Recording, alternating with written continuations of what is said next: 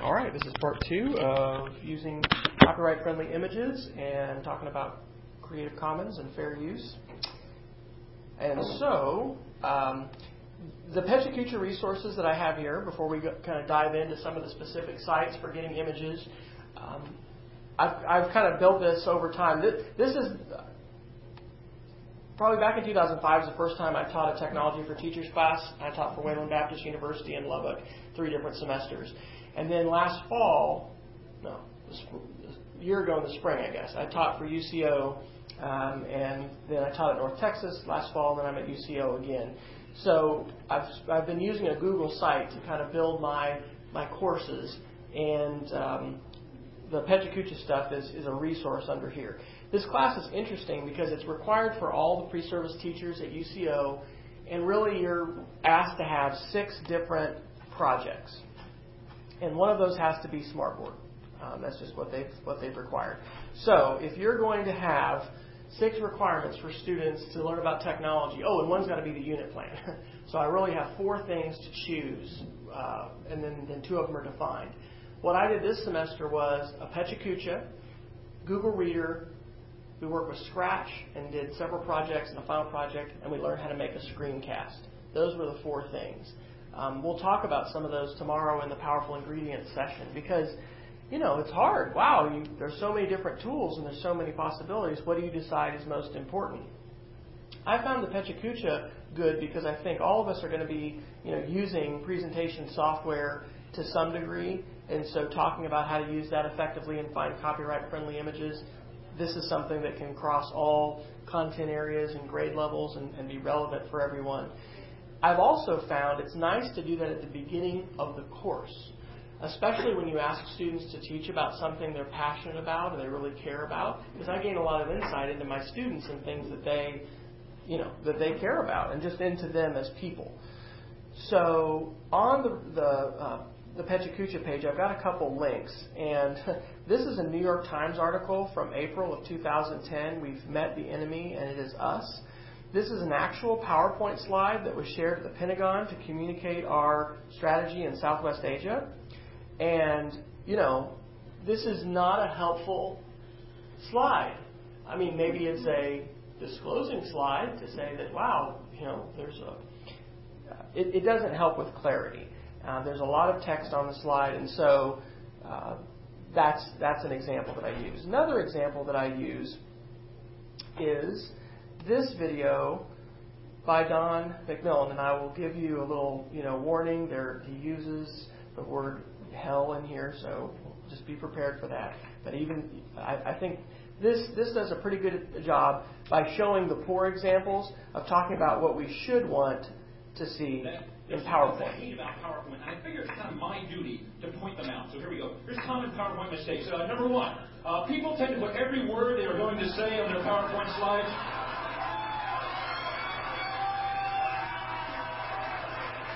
Although this eliminates the need to memorize your talk, ultimately this makes your slides crowded, wordy, and boring. You will lose your audience's attention before you even reach the bottom of your first slide.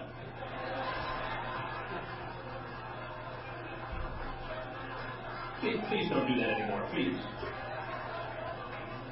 Number 2, most common. Many people do not run spell check. Big mistake. Nothing makes you look stupider than spelling errors. It's got a red line under it. Recheck the spelling.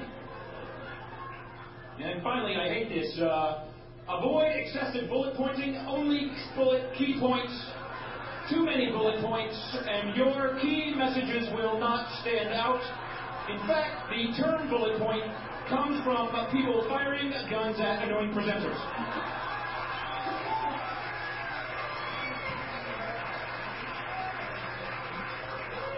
Hence the bullet point.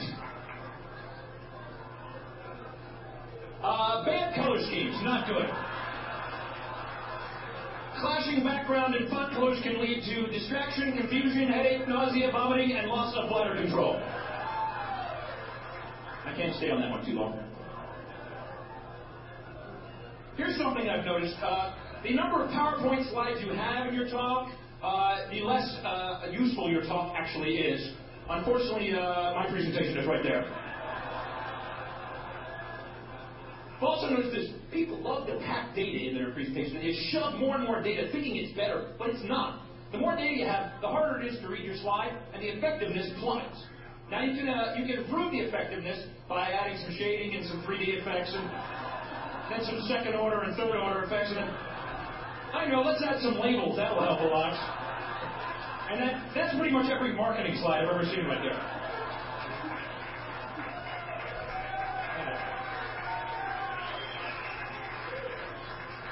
Then some like VP of marketing stay there going, it's real clear in Q4. What the hell are you talking about? Now, I'm into in animation. People become animators in PowerPoint. You can have things flying all over the place, and that can be good. If you're a visual learner, that will improve the effectiveness of your performance. But if you're easily distracted, more animations and people have no idea what you're talking about. They're just, wow, that is cool, wow.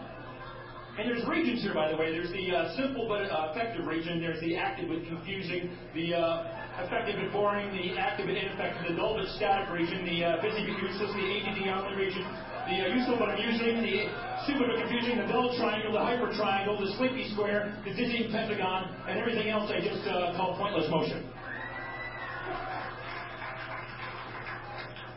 That slide right there took me an hour and a half to make, right there. PowerPoint can just suck the life out of you. It's amazing. I've also come up with this. It's a kind of a little science I've invented called font analysis. Basically, the font you choose says something about who you are as a person. There's a huge list of fonts, and you choose one, and that says something about you. So be careful the font you choose. For example, if you choose Courier New, it happens to be my favorite, you're probably organized in structure. If you choose Matisse, it means you're artistic. And if you choose Times New Roman, it means you're lazy, apathetic, and unimaginative, and you always use the default.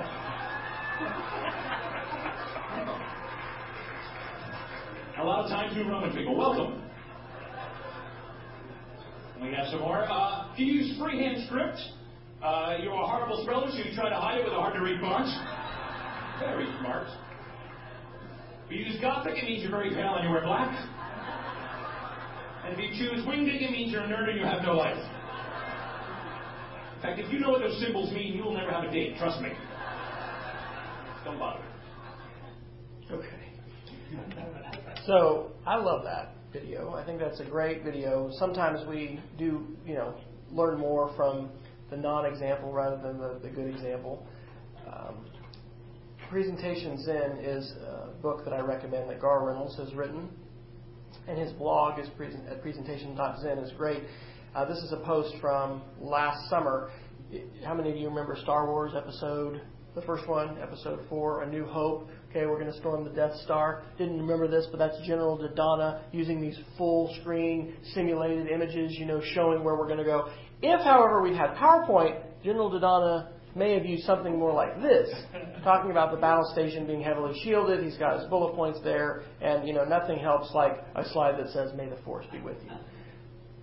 We need to think about how we use images, and Gar's point is that we were having good presentation use modeled here in 1977 when Star Wars came out. So this is the number one book that I recommend to people when it comes to presentations and this whole idea of presentations in. Now, this is different than copyright. What we're going to talk about next is how do we get these large images that are copyright friendly. But the idea of using images well, images that fill the screen and minimizing text, it fits in well in this conversation about digital literacy, visual literacy, how do we use media effectively. So, the assignment that I give to my students for the PechaKucha is the following. They are to, of course, first of all, select their topic that they're going to do and plan their topic. They're going to select 20 images or photos using a copyright-friendly image source. How many of you have used Google Images before to get images? Why is Google Images often not a great source? Okay.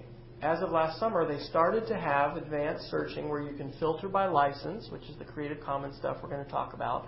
But usually that's not the case. Why else can this not be a great place to search for images? You never know where they're coming from. The image is up there, but you don't know you may have a website URL, but you don't know where it's come from, and also you don't know the intent of the poster. If they own that, are they giving permission to share? What are the usage rights for the image? Anybody been surprised by an image you've had show up on a Google image search? Anybody learned themselves firsthand why doing a live image search in front of an audience is a bad idea? Okay, never a good idea. Always want to have filtering turned on. In fact, strict filtering is probably a good idea. Never want to do no filtering. There are not any guarantees. This gets back to that content filtering idea that we had discussion we were having earlier. We've got schools not only blocking Google Images, but blocking all of Google. Okay? Well, you might as well just shut off the internet, if you're not going to allow any kind of Google searching. In some of our workshops, and I didn't do this last week, but I'll actually have the teachers, I'll say, repeat after me. We will not use Google Images for our project. And part of the reason for that is because I want students and teachers to get experience using these other sources. It's not evil to use Google Images. It can be legal to use copyrighted images. But there are better choices, and that's what I want students to experience in the assignment. I also want students to have good attribution and to model good attribution. You'll see in these slides, one of the things that I tend to do more of now is put the link right on the slide. If you want to look up where this image came from, it's more likely that you'll have that thought looking at the slide rather than looking at a fast scrolling list of links at the very end, or really, really small links that are impossible to read at the very end. But at a minimum, we need to document where our images are coming from. These are all pictures that I took. But when it's not a picture, or even sometimes if it is, we can document that with a link. That's not the same thing as copyright compliance, but that's part of what we want students to learn. So, a couple different places to get sources. Probably the easiest address for you to remember after this workshop is going to be this Talk with Media. Okay, in fact, if you would just go to Google, and I don't know, I haven't done this in a while, let's put in Talk with Media. Let's just do that. Oh, look, I'm the first hit out of 447 million. Very cool. So this Talk with Media site, I registered that domain to create an easy place for people to be able to get to these resources. And so if we click on images, there are blog posts that are here, but on this page for images, I've got links to these sites that we're going to talk about today for where to get images. And here's the recommendation of homegrown, public domain, Creative Commons, and fair use. We first talked about the fuzzy gray areas of fair use, and we spent a lot of time looking at what that might be. One video that I didn't show you, but I'm going to just mention, is another video that was created by the Temple Media Education Lab folks. Make sure my audio is muted. It's a video called What's Copyright, and it was more made for a K-12 audience. I'll play this. Hopefully this isn't going to blast it out. Right now, that's just what some owners say, okay? So it's made like a rap, and it's very catchy. And the point is that the story that owners have told the public about copyright, that it's all about them and it's all about, the music industry and the labels, is only part of the story. Intellectual property is any of these things we create that can include, text-based things, but, images, music, audio. And copyright law was created to encourage creativity and to balance the rights of users and owners. And so this little animated movie is meant to talk about that. I'll just play this little excerpt real quick. And what they're going to say here is that we have the right when we comment, critique, or review. And that's referencing fair use. But I'm saying, shout it out loud. You have right to critique, comment, and review. For the minute is a right to use. Copyrighted works made by whoever. All right. So those are all good resources, but that's the more complicated conversation. The easier conversation to have is, do you own it? Is it in the public domain, or is it Creative Commons? before we look at some resources on Creative Commons, let's talk a little bit about the public domain. I'm a big advocate of using Wikipedia as a tool for helping students develop critical thinking skills, also talking about attribution, talking about the currency of information, all kinds of things.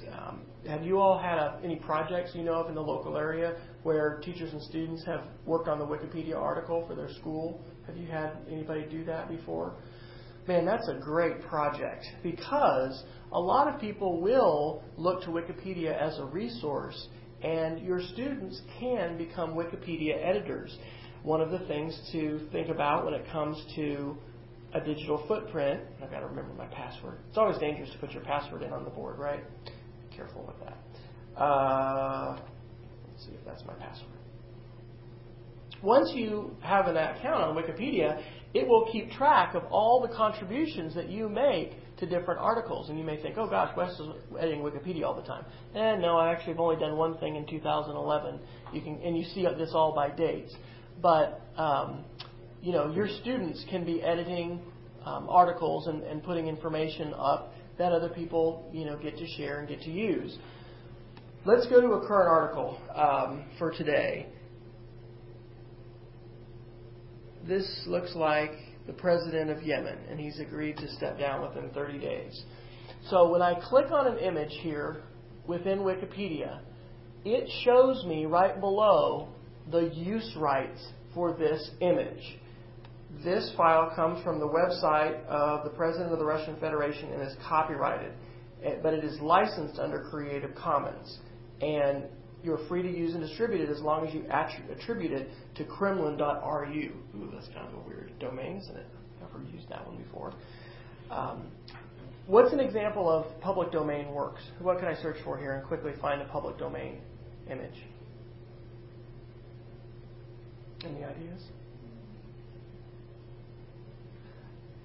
I always use NASA, okay? Because who's paid for NASA? We have. So any images that NASA has taken are going to be available publicly for anyone to use. And that's what it says right below it. This file is in the public domain because it was created by NASA. So public domain means there's no restrictions on it. I can take this image and legally make a shirt and sell it as a fundraiser. Why can I do that? Because it's in the public domain. It's outside of copyright. I can put my own work in the public domain if I want, but what's happening more often today is that people are licensing their work for reuse and using something called Creative Commons. So, let's talk about Creative Commons. Turn to your neighbor. I'm going to give you 30 seconds. I want you to give your neighbor your 30-second elevator speech. What is Creative Commons and why is it important? Go.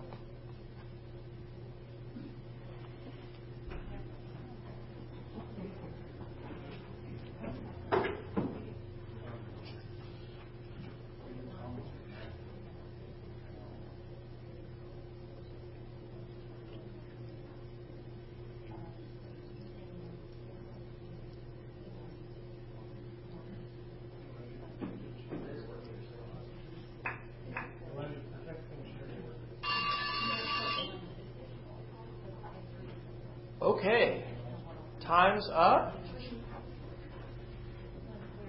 One of my goals for this section of our presentation is to help you develop that 30-second elevator speech.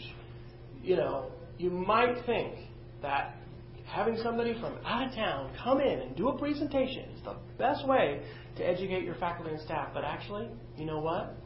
You are the best ones to educate your peers. And the small little conversations. I was at the state debate finals at OU 2 weeks ago, and the chair of the English department at Norman North, this was beautiful, Kent. I thought of you. It was just a magical moment. Was having her computer out showing the teachers at our table her Moodle. And she was showing what she could do with her Moodle and how she was using that History for Music Lovers on Beowulf for her seniors who were studying Beowulf. I mean, it was just awesome. It wasn't the person outside, but it's the peer, okay, peer-to-peer influence. So I want to help develop that. Who Who had somebody at their table give a pretty good answer? You want to put them on the spot to share it. This is where the fingers come out. I said it's a way for you to protect and share your work at the same time. Good. Protect and share. Because it's not about giving up all rights. It's not about saying it's in the public domain. Stuff's still copyrighted. But it's protecting and sharing. So there are a lot of different resources that we could use to talk about Creative Commons. On our website, I have given you a link, there's the What's Copyright, to this video called Get Creative by Creative Commons, and I'm going to share this video. I've also linked several things that we have on our Story Chasers website.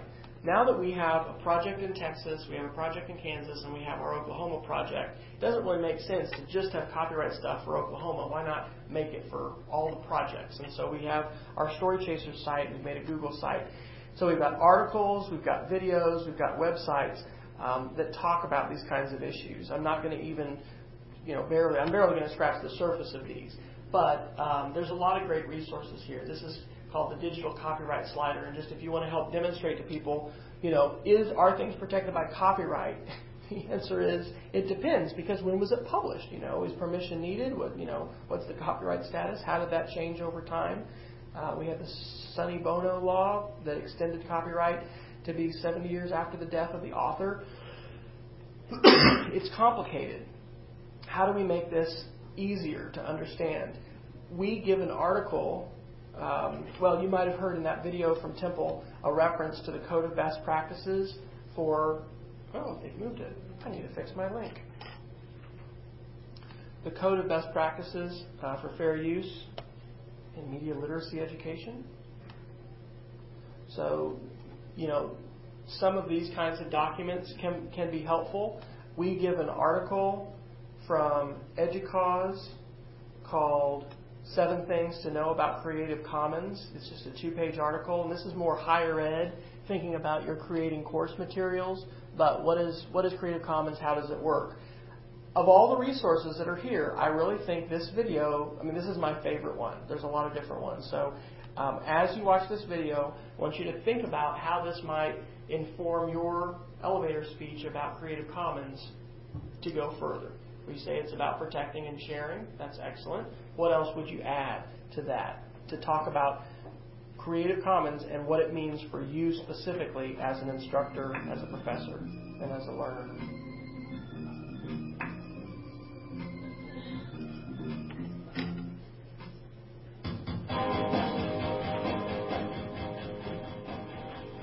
These are Jack and Meg White, also known as the White Stripes.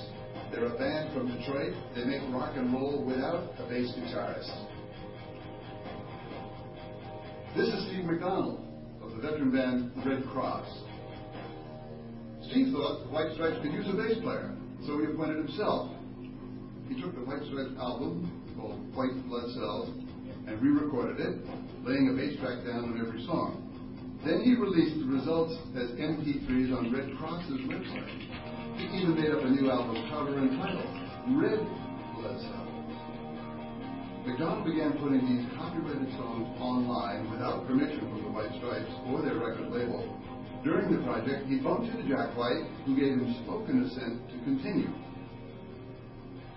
It can be that easy when you skip the intermediaries.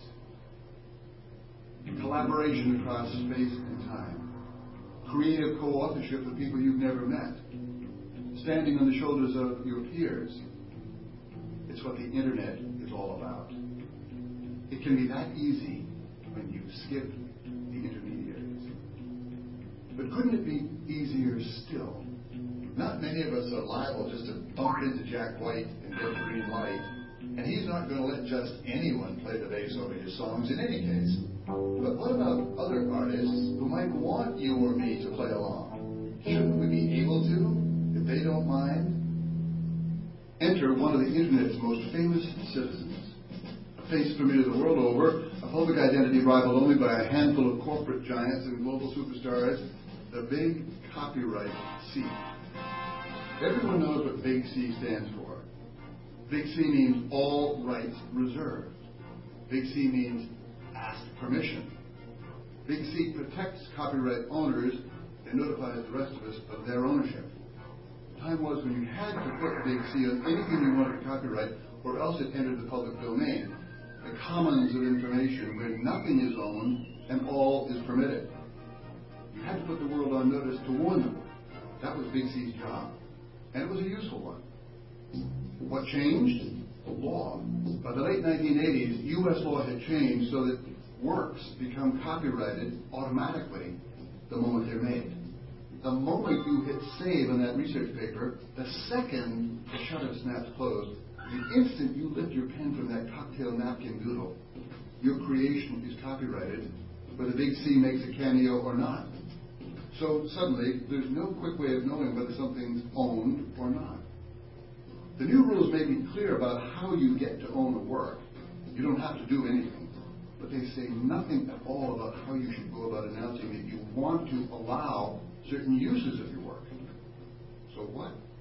Well, if you're a digital filmmaker whose every frame must be cleared by an army of lawyers before making a cut, or if you're in a band whose label won't let you put a song on the file-sharing network, or if you're a professor trying to put together online course materials, or if you're a DJ chasing down permission to use every snippet of song in your sonic collage, if you're one of these people, then you know, so what? We interrupt this brainstorm to call the lawyers.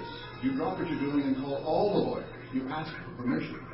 Even to use a word whose author doesn't mind if you use it, because you have no idea what the author's intent is. You ask for permission, even to share some of your rights. Or you venture forward unsure what your risks and rights are exactly. Or, in a haze of legal doubt, you do nothing. The bottom line, Big C is out of a job. The middlemen are not. Enter Creative Commons. Creative Commons wanted to find an easy way to help people tell the world up front that they want to allow some uses of their work. We called the experts, the U.S. Copyright Office, for advice. Their response? There's no real answer. Get creative. So we got creative. How? Our CC brand marks works that are governed by Creative Commons licenses. A set of standardized copyright licenses available free of charge on our website. We wrote these licenses so that lawyers and courts could read them. Then we translated them into a language you can read. And then we translated them into a language computers can read. Now, CC isn't meant to compete with copyright, but to complement. It allows you to retain your copyright while granting the world permission to make certain uses of it upon certain conditions. If the Big C is like a red light, then CC is a green light. If the Big C says no trespassing, the double C says please come in. If the Big C says all rights reserved, CC says some rights reserved.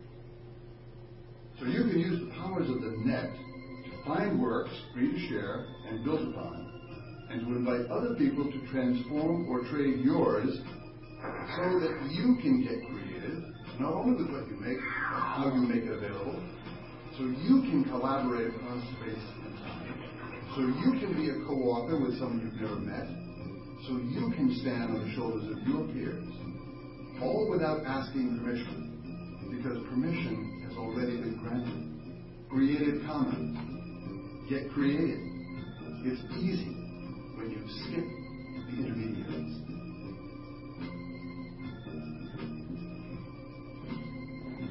Okay, turn to someone at your table and talk about your elevator speech now. What would you add to that, talking about Creative Commons and how it relates to you? I'll give you a minute. Go.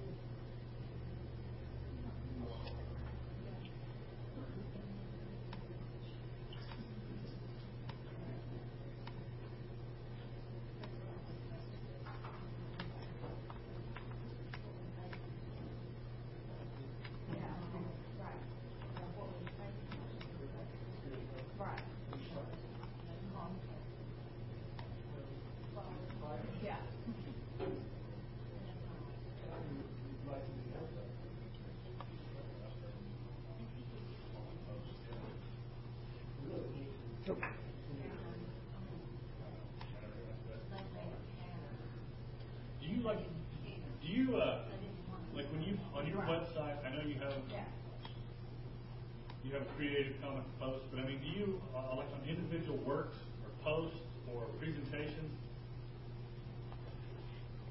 do you use a specific attribution? Or do you change depending on the situation? You know, I should have that on here. I've put that on my website at the very bottom, and this is at each post. It'll say, this work is licensed under Creative Commons license. Additional guidance is available. So people can click on that link. I have been using the attribution only license, which is the most open license. The disadvantage of that is it does leave you open to scrape blogs, which are people that will grab your content and just put it up there with ads. And so some people have switched to a attribution non-commercial license. This is my attribution guidance. Basically, I just request that people cite my name and give a link back to my site. So I ought to do a better job, and I'm glad you pointed that out, because on all my presentations I don't have that up there. I should. And on SlideShare, so when you go to my site and if you click on speaking, I've got a lot of presentations that are shared for free on SlideShare. I've never paid for a SlideShare license. And a lot of these are synchronized to audio. SlideShare does let you specify a Creative Commons license for your presentations. So when you go into SlideShare, that's something that you can pick. And that's what I've done on mine. My little KentBrooks.com is the attribution license. Yes. But I mean, I've really never specifically done it on an individual. I've never done anything on an individual. Right. Well, with images and some of the sites that we're going to look at, that's where it's really happened. Like I've had people use some of my Flickr pictures for, articles that are on websites. There was a teacher that is teaching my niece in the Dallas area, her pre-service education, and she used that slide of my kids. I don't know if I've got that one on in this particular presentation. But anyway, she was like, hey, I recognize those kids. And they were, it was because it was a Creative Commons licensed image. Yeah. So we said way to share. What else? What did we add to that definition at the beginning? You said way to share. Steve, what did you say? Way to share and protect. Way to share and protect. Okay. What else would you add to this?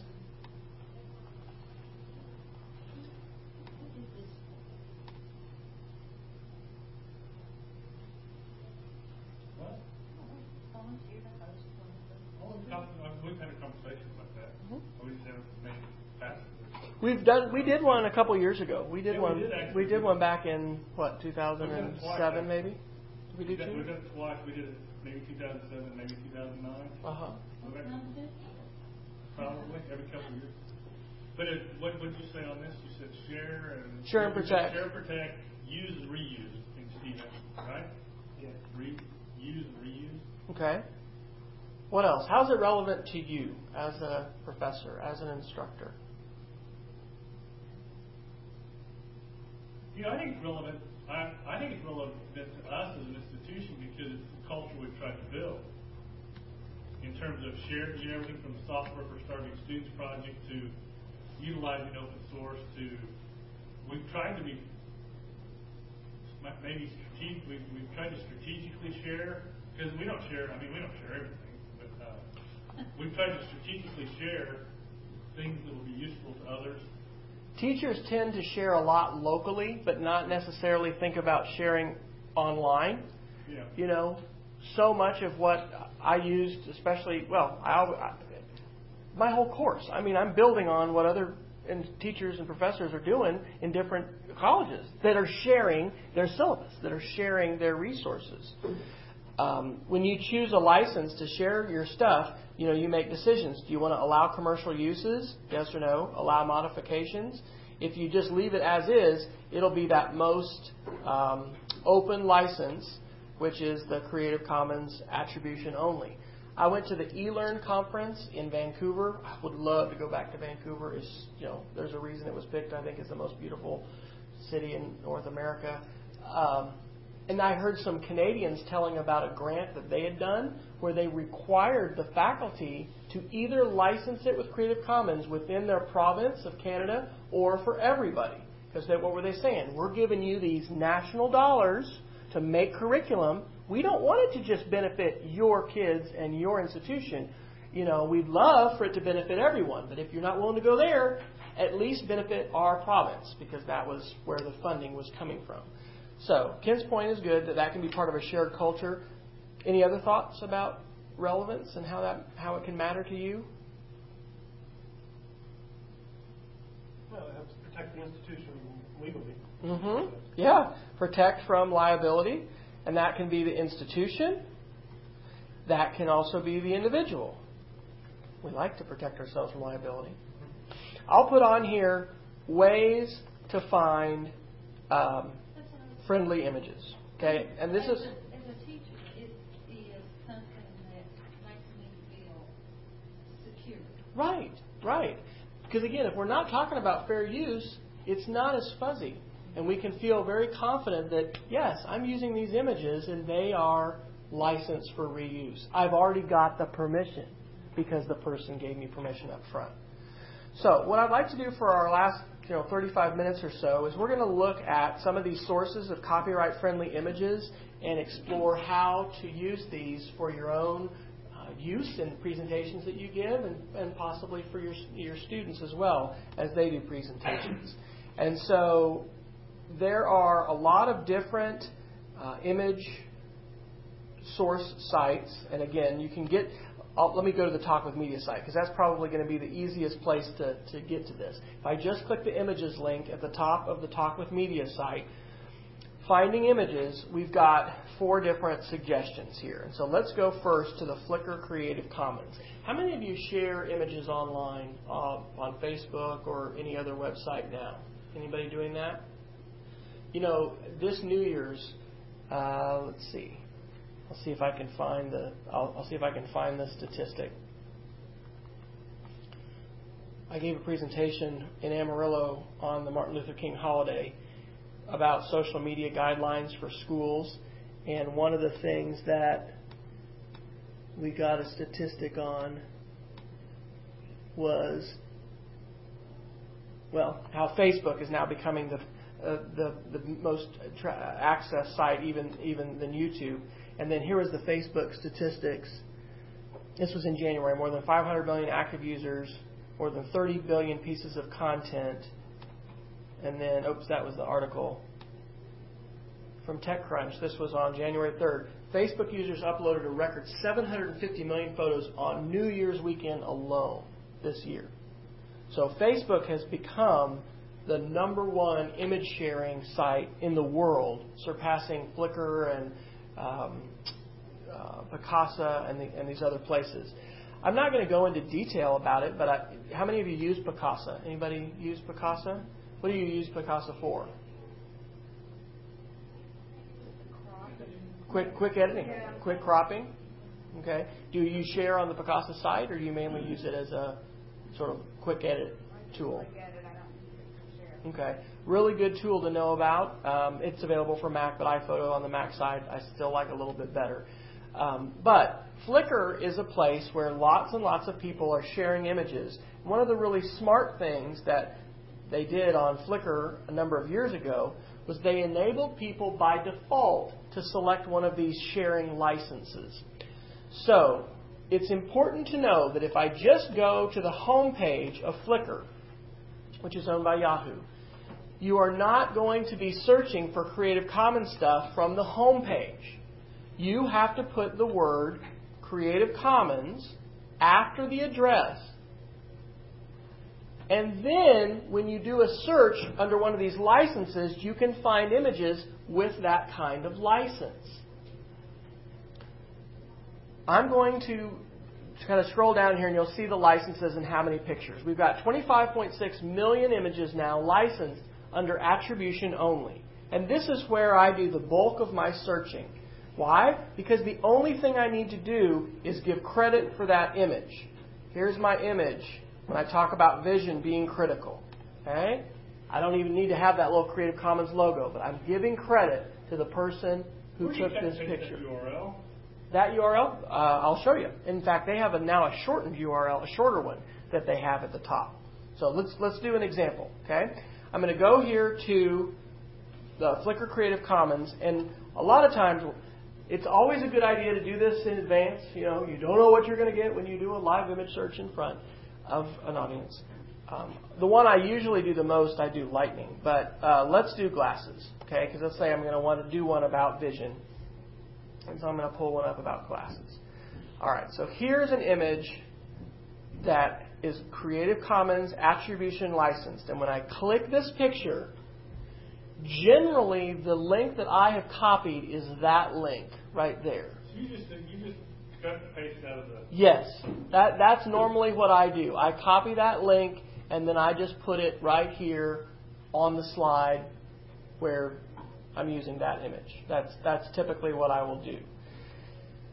One of the important things as we talk with media is to consider how big of an image we're using. And the nice thing about Flickr is that it will automatically size your images so that you have different sizes available. The disadvantage of using this 100 by 75 pixel image is if I would really zoom in, I would start to see the pixels in the image.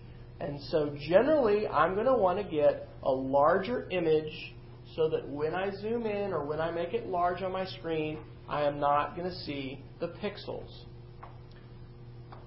If I look up here at the top, I can see the license, some rights reserved. And when I click on it, it gives me that plain English. Don't you love that in the video? We translated it so people could read it, you know, and then we wrote it for lawyers first. I am free to share and I'm free to remix or adapt the work as long as I give credit, I give attribution. So that is available there on the image. The other place this is available is on the right sidebar.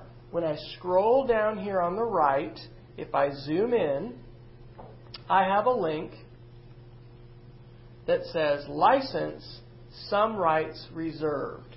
And then I could also request a license. This is something I'm seeing more of with Getty Images, and people will say request a license. If I'm using this under fair use, do I need to request? No.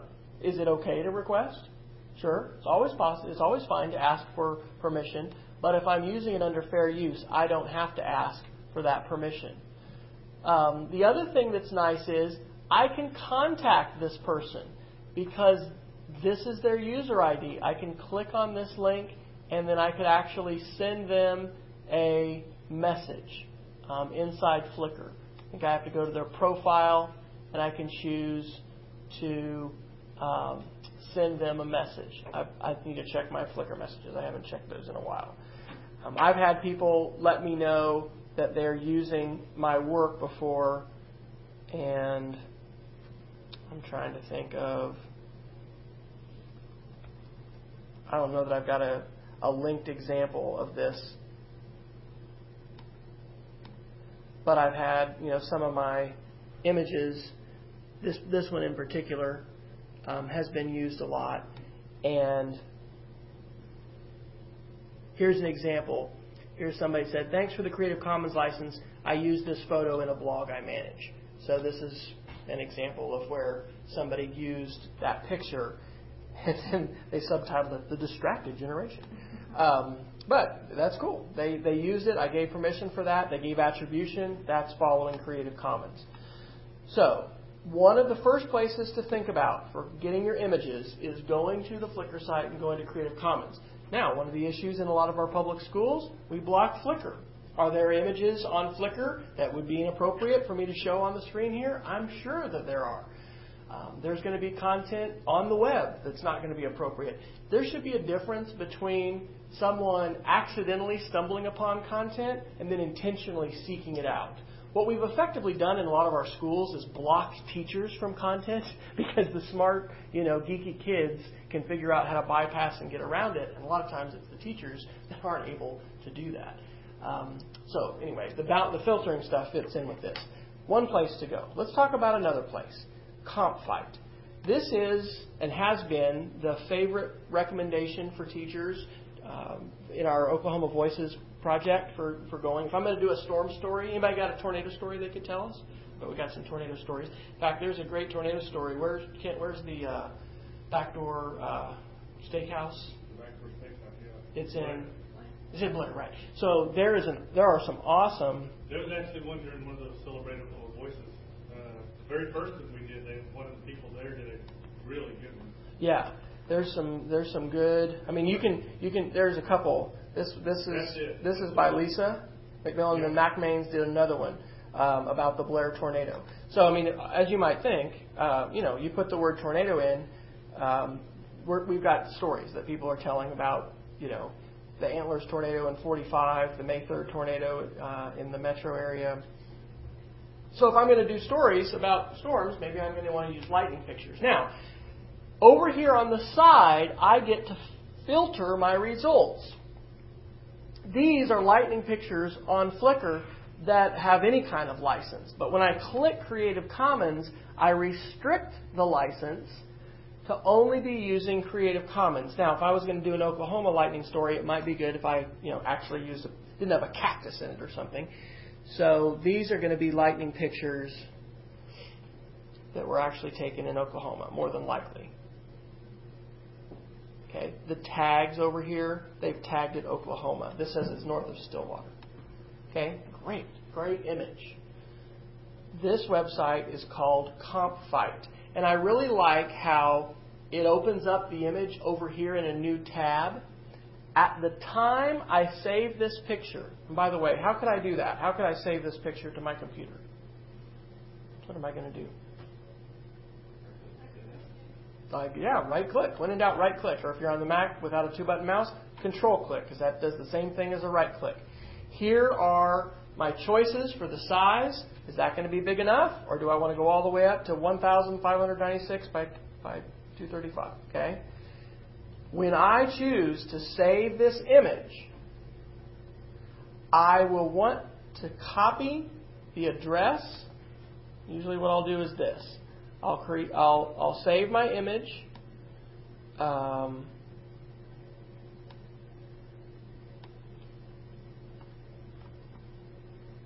Give it a name. It's not as cryptic.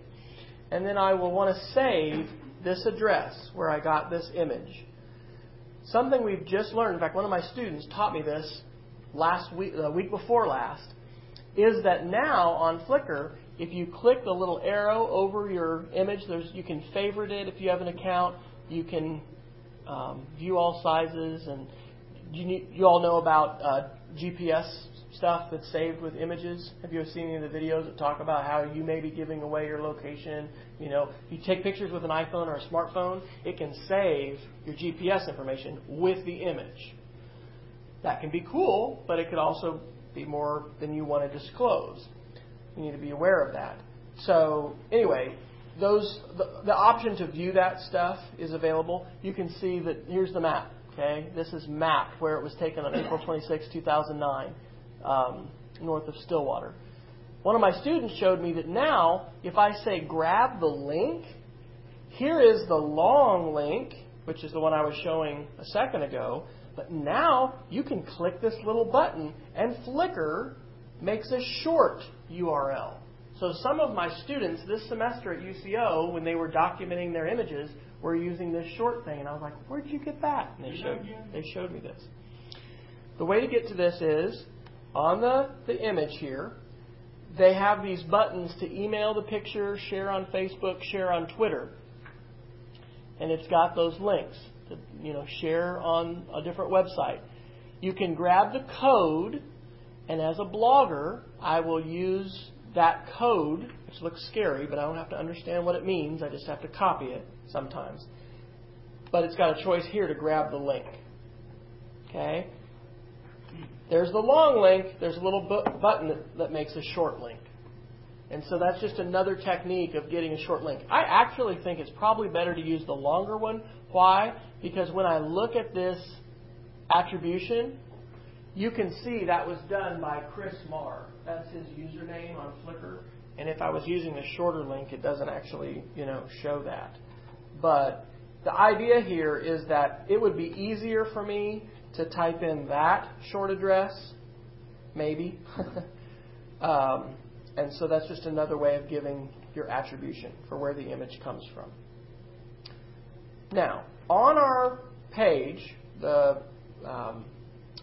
handout for today for Talk with Media, I went ahead and gave you a link to a one-page handout that describes how you can copy and save from CompFight. And feel free to use this one-page handout. It's a PDF file. You can download this, put this on your course, or you can make it yourself if you wanted to. But it basically just shows, go to CompFight, enter your search term, click on Creative Commons to limit your search, and then show all the sizes, save the image. Step 6, copy and paste the website for the photo. Because if you don't do it at that moment, what's likely to happen? Don't know where that was. Can't go back there. So we don't want to start our bibliography at the end of our project. We want to do it as we go. And this is a one-page handout that we've used in our Celebrate Oklahoma Voices workshops, and we've used to, I use it in my course to help students, see how to use CompFight. Just like a one-page how-to. My new favorite site for getting images is called Wylio. And Wylio is linked on the Talk with Media site as well as our handout. And it's marketed as free pictures for bloggers. However, you can put these images right into your Moodle as well. And let me show you an example of what Wylio does and why I think it's a great resource. And I've used this for free. I haven't paid for this. You can pay for it. Here is a post that I wrote from the Best Western this morning before I drove across the street. Is your school network ready for multi-platform collaboration? I wanted a picture of servers and internet wires, so I found an image there. I wanted a picture about the cloud. I'm giving Microsoft a little free promo here, but they have an image about Microsoft and the cloud equals infinite possibilities. And then I wanted to talk about hostage situations, because sometimes the IT person in an organization holds everyone else hostage and doesn't really empower them to be able to use these tools. So all of these images, and this last one of a Mardi Gras float, I found on Wylio. And if you look below the image, this was automatically inserted by Wylio, giving the attribution credit for this image. This photo was copyright 2006 by Jeff Hitchcock. More info via Wylio. So what happens if I click on more info? I go to the Flickr page where this image came from, and I'm giving that credit and that attribution to this particular image. Automated the attribution. It did, and it's beautiful. So the other way that I had seen to do this, I really am a fan of WordPress, which is a free content management system. Now it's not only being used by millions of blogs worldwide, it's also being used by just people who are creating websites, because it's open. You're not going to be tied to a single vendor that sold it to you if you change your mind and want to go with somebody else. And so there's a plugin that I used for WordPress, and I'll actually have to go to one of the blogs that we have. This is our family learning blog, so my kids write, and I make them write periodically on here, and we post pictures and other things. And I'm trying to think about what the name of this tool is. Until Wylio came out, this was a tool that I would use. And so if I was going to make a new post, it was a plugin that you had to use with WordPress. And here it is, PhotoDropper. Ta-da. Okay, so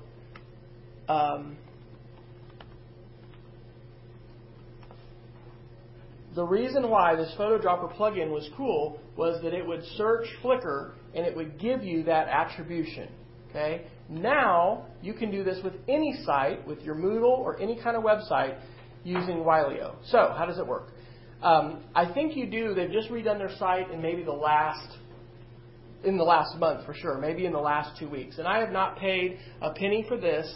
If you would want their premium account, you can pay $3 a month. But I haven't paid it all, and I'm continuing to use and love this. I think basically they have ads, and there's some other features to the premium, like you can specify your exact pixel width. But did you contribute to Wylio, or they just pull it from other? They pull it mainly from Flickr. Yeah. So because I license my images And is that their big claim to fame? Is that attribution function? I think so. That's cool. Here's some examples. So I just put in kids and laptop, and here we've got. This looks like an image. Oh, look! Huh? Look at that! Isn't that cool? So kids laptop. If I click on this image, what it's going to do is it's going to pull up an example layout of this image, and it's going to let me tweak it a little bit as far as how it will look with the text. So I can change the size. I can say whether I want it to be centered, right aligned, or left aligned. And then look here at the bottom. Isn't that cool? 2008, West Friar, more info. So to create that on my site, I click the button Get the Code, and it gives me all of this code that's very cryptic.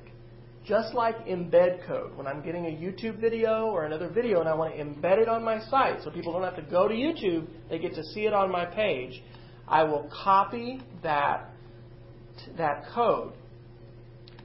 What I'll do is I'll preview this. Okay, this is my blog tool that I use. So I'm going to preview that. This is what that will look like on my blog post. It's sized this way and it has all that attribution. I am loving that because in order to use Creative Commons images appropriately, I need to give credit, and this does that for me. I don't have to do that manually. Okay? If I was going to be giving the credit for an image like this, I would be copying that address at the top, and I would provide a link that goes to that page. But Wiley-O is my favorite spot. Anybody have another favorite spot or favorite site that they're using for getting copyright-friendly images besides those? Let me know if you find one. I'm always on the hunt for these kinds of things. There was one that we used to use called, what was it called? Flickerstorm. And the problem with Flickerstorm, we'll see if it's back up and working. You needed to come in and tell it to search Creative Commons photos. And I would love to find more tools that have this kind of functionality. This let me build an image library that had had the link, so I can go in and find images, and I can add these to my tray.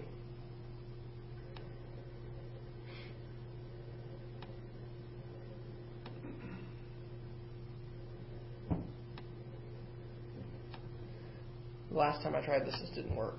Yeah, access denied for user. They've something's going on with the database. This has been broken for months. It would create a page that had all the links, and you didn't have to log in. And so you could show your students, find all your pictures here, and then this one page has all of your attribution links. I would love to have better tools for helping students find their images and keep their attribution links. But the best solution that I've found is just have them as they go along and they find their pictures. Open a Word file, open up some kind of a text document, and then paste your links in.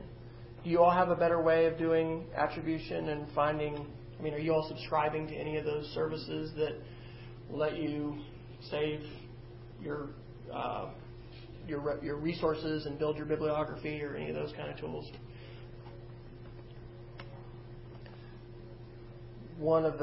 There's a lot of free ones. The Noodle Tools is one that some librarians that I know are working with, and it'll help build the actual bibliography to be MLA or APA or whatever formatted.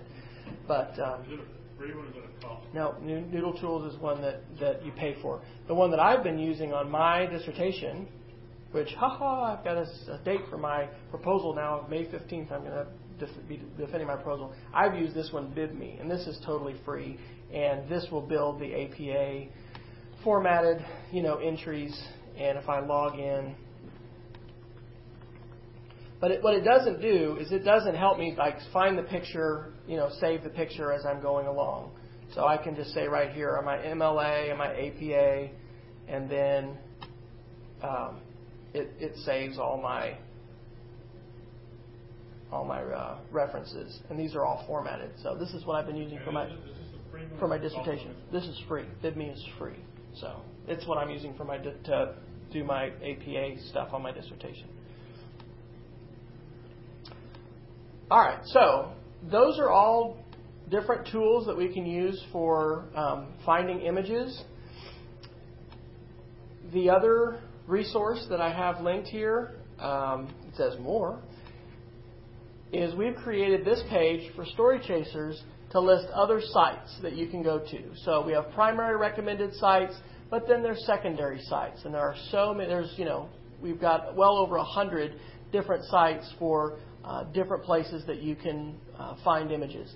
I think it's great that organizations like the Smithsonian are now sharing images on Flickr, and they are also licensing their content, in some cases with Creative Commons. In other cases, they're saying no known copyright restrictions.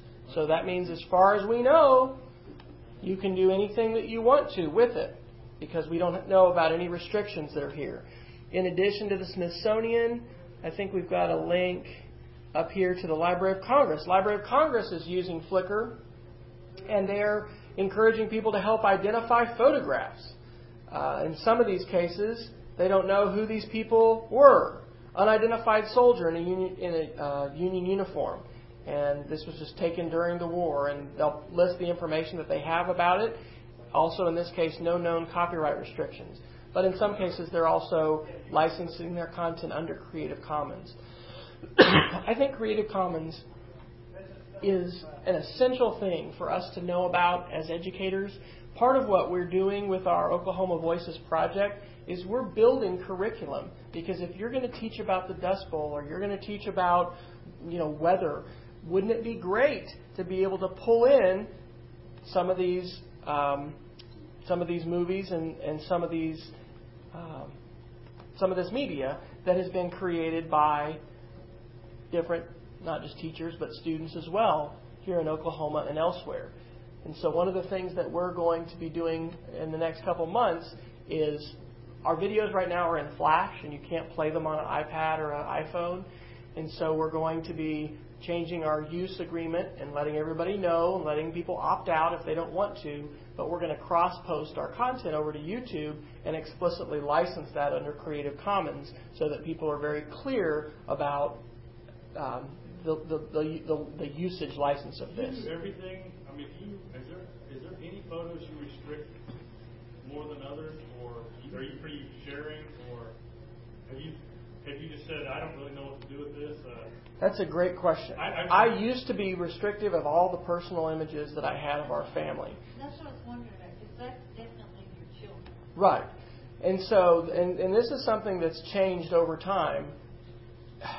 We had a situation when President Obama spoke to students, and our school chose not to show that, and I checked Sarah out of class. She recorded a little video response.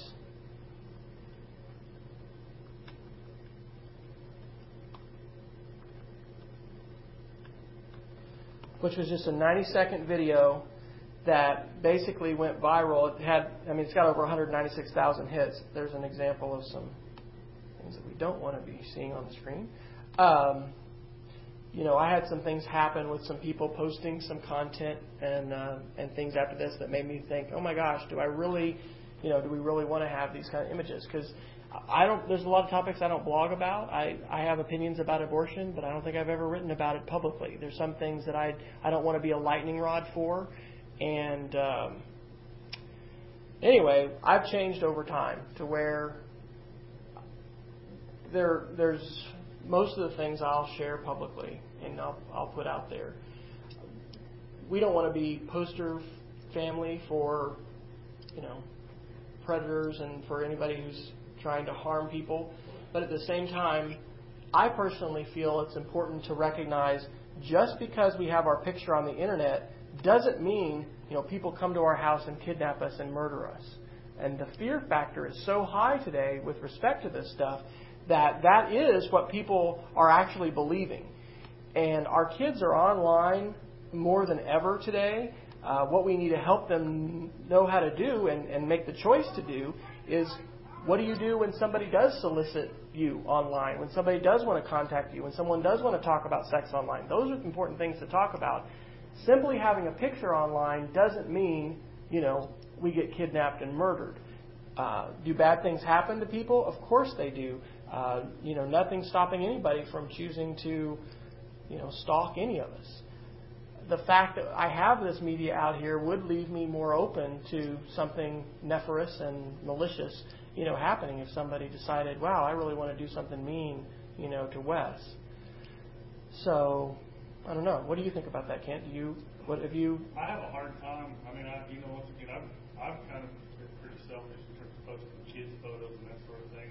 Me, I probably haven't been as restrictive, but I have been kind of sneaky. I use my avatar. I do have photos of me. Google Kent Brooks, and you'll see there's a few more things.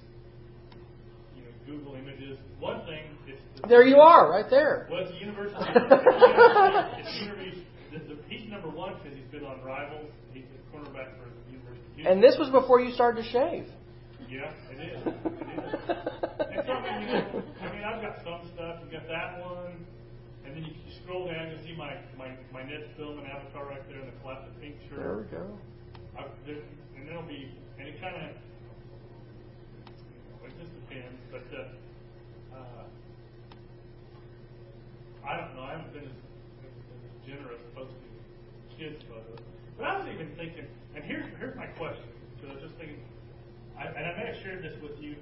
This photo on my laptop right now is a close-up of the surrender ceremony on the USS Missouri. Wait a minute, you flipped off of it. I'm seeing the Windows logo. Like I was saying, this is a close-up image of the surrender ceremony on the USS Missouri.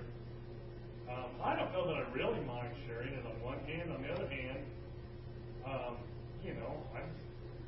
I guess I suppose I'd like some credit since it was in my mom's basement. I don't know.